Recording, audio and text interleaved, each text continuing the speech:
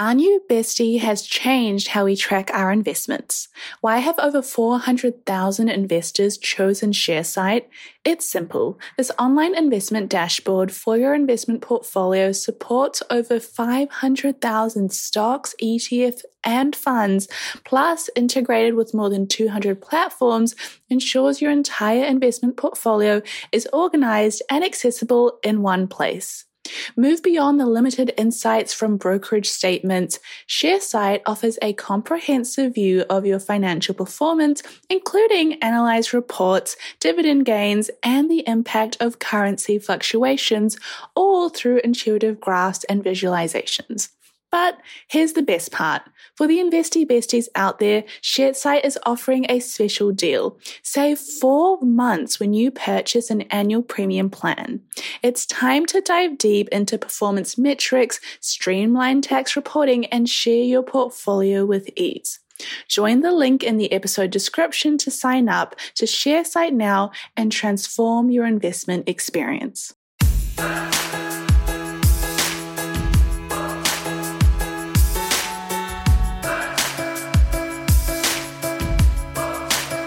Hello and welcome to Girls That Invest. Today is Monday, which means we're bringing you Sticky Money Mondays, a weekly advice column where you give us a sticky money situation you're in, whether your ex owes you money, your friend is asking you to fork out for their wedding, or your flatmate just keeps stealing your oat milk. We are ready to give you our unsolicited, unfiltered advice. You're joined today by retired nice girl Sim, and with me is expert mean friend Sonia, the friend who tells you what you need to hear, not what you want to hear. Let's get started. Sonia, this sticky money story is a difficult one just because I think we're going to be touching on something that can really polarize people. I think there are often two camps of people when it comes to a lot of things, but when it comes to children, these are like big camps. These are like those summer camps that you see in American shows and everything. So it's like Camp Rock. I love that when we were about to go into this, you were like, should we do some research? And I was like, no, I want to hear your actual opinions. So we'll still hear the truth today and every day, but let's get into it. Dear Sim and Sonia, my Sticky Money Monday question is around the motherhood penalty. My husband and I are potentially thinking of having our first child in the next 12 to 18 months. Being a parent is overwhelming enough, agreed, but I do worry about the money aspect as we both work full-time and contribute equally to our household. Our current situation is we're paying our mortgage off, we do save every month, and I invest, and we do have money for some luxuries such as nice meals and trips abroad. We earn around the same amount too. I'm worried about the reduced pay in maternity leave, the cost of having a child, especially with the cost of living increasing currently. How would you prepare effectively for a big life event like this?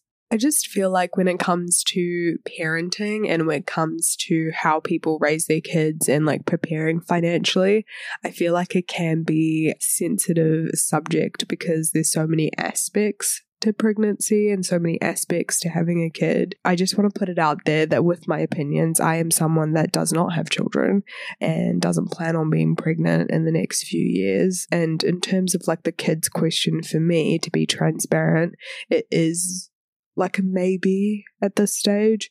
And I think that's important to know before I dive into my opinions in terms of how you can prepare effectively. But that also says a lot to my overthinking, because this person is literally just asking us how would you prepare effectively for a big life event like this? And it doesn't have to be kids or pregnancy, and we can just give our 2 cents on that. So I think for me, I would sit down and I would plan it all in terms of this is what I want to do, and then work backwards and what that looks like. So if I was planning to have a baby, I would just look into the costs of what pregnancy might look like for me and the country that I'm in. So for example, if I was pregnant in New Zealand, so lucky that majority of obstetrics is covered within the public system if you are a New Zealand resident or a citizen. So I don't have to worry about going to pay for scans or going to pay for doctor's consults or going to pay for certain tests, because that's actually all covered in our public system. If I needed anything extra posture in terms of where things could go wrong. Maybe I could look at how insurance could help me if I did need to do that. So those are things that I would look into already off the bat. And then, like any life decision, I think research is always a good place to start. So just talking to like maybe my friends who have been pregnant, who have kids, going to like the internet, looking at or reading different books in terms of costs and what that might look like, just so I can gather some solid data and maybe some approximate numbers, and therefore I'm not just being like, it's going to cost me $1 million to have a kid, which is probably not the case, and you have to take things into account, like, can my family help? Can my friends help in terms of raising the baby, looking after the baby? What does my maternity leave look like at my job? And what would they be comfortable with? Like, do I have to pay for childcare? Does my partner have like a family that we can utilize? There are all these things that you have to look at to make that, I guess, decision and experience personal to you, because your journey is going to look so different to someone else's journey. I think there's only so much you can plan when you are pregnant and have like children, because there's so much that could, touch wood, like not go wrong, but like just go differently than you expected it to. And so I would also prepare for like a buffer in terms of an emergency fund for my pregnancy, like a separate one. That's where I would start. I like that you have a very like off the bat, straightforward way of approaching it when it begins. Like the idea of like, okay, like these are what costs are. So I guess to our listener, step 1 is work out your costs. I would say step 2 is then decide if that number, like let's say you decide that for the first 5 years of your life, you are going to reduce working or you're not working at all. What does that cost look like for your career? I would say that my next step after working out like my number, like in a very blunt way, am I going to have like a cheap pregnancy or am I going to like really splurge out on this kid if I can afford it? My next step would go, okay, well, this is how much baby's going to cost. Let's say like, I don't know, $20,000 for the first year besides like medical costs. My second step would be, okay, I'm taking the whole year off work. Me and my, let's say, partner make $100,000 each a year. Where's that $100,000 that I was meant to earn going to come from? And is my partner going to contribute for some of my lost income? I think what our listener is trying to say is she's worried about the reduced pay in maternity leave and the cost of having a child. Like, how do you deal with the reduction in your pay and then the increased cost of having children? My view on this is and let's just assume like the partner is in the picture because it is for her. You and your partner are a team, and it's not like your child that you're raising and he or she gets to like reap the benefits of you taking time off. Like, that's their responsibility too. Like, baby is both of your responsibilities, and to some degree your financial futures are also each other's responsibilities. Like, that's how I view a partnership when you've got a child involved. So I don't think it's abnormal to sit down with your person and say, hey, look, especially because she's married, it's her husband. Hey, look, can you contribute to my retirement account? Because I'm not going to be having money. So I'm not saying, hey, give me cold hard cash, but for business owners, every transaction is more than just a swipe of a card. It's the culmination of your hard work, dedication, and commitment to your customers. That's why I'm excited to share with you a game-changing solution that's simplifying the way businesses like yours accept payments. Introducing Tap to Pay on iPhone, powered by Stripe. Contactless payments has never been easier. You can seamlessly accept contactless payments directly from your iPhone, and the best part, there's no additional hardware required. Think about it. From local pop-ups to global retailers, Tap to Pay on iPhone and Stripe cater to businesses of all sizes, empowering them to accept payments right from their iPhones. It's a game changer for businesses looking to scale quickly and stay flexible, with quick setup that takes minutes, not days. So, how can Tap to Pay on iPhone and Stripe benefit your business? It's simple. Increase revenue, expanded reach, and enhance customer experience. It's a win-win-win. To learn more about how Tap to Pay on iPhone and Stripe can transform your business, visit stripe.com/tapiphone today. can you make voluntary payments into my retirement account for the years that I'm not working because I'm raising our children? Would you do that?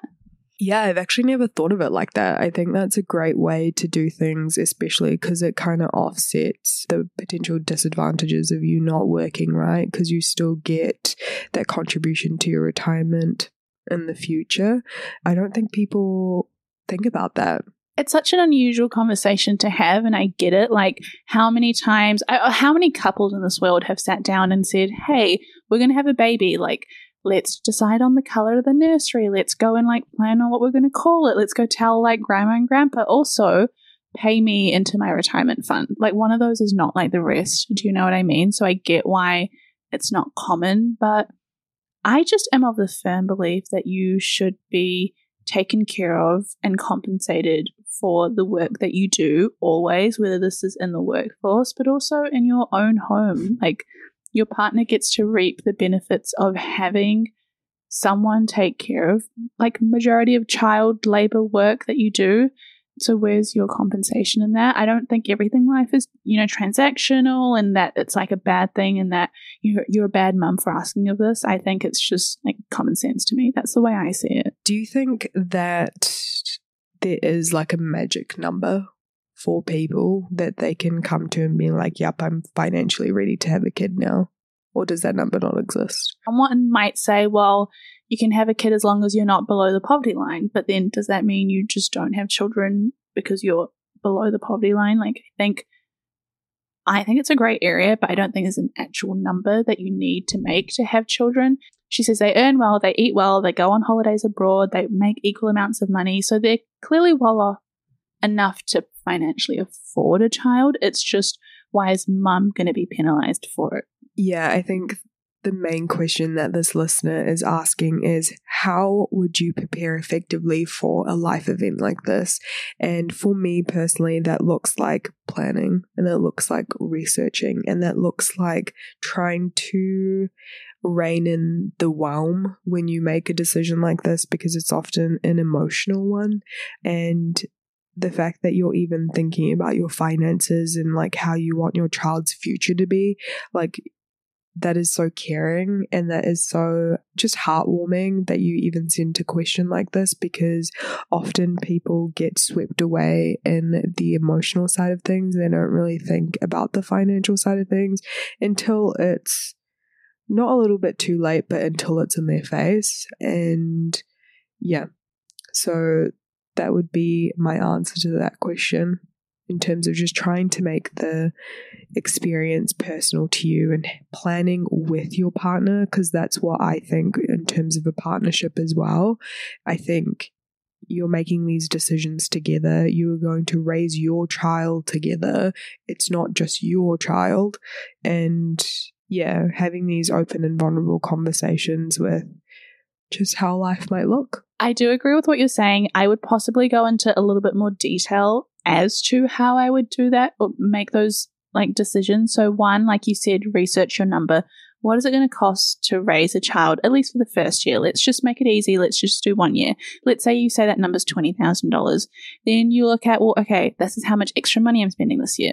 Then your second number is, how much would I earn this year and how much is going to go into my retirement account this year that I'm going to now miss out on? That's your second number. And I would present these numbers with your partner and then say, okay, what are we going to do about this?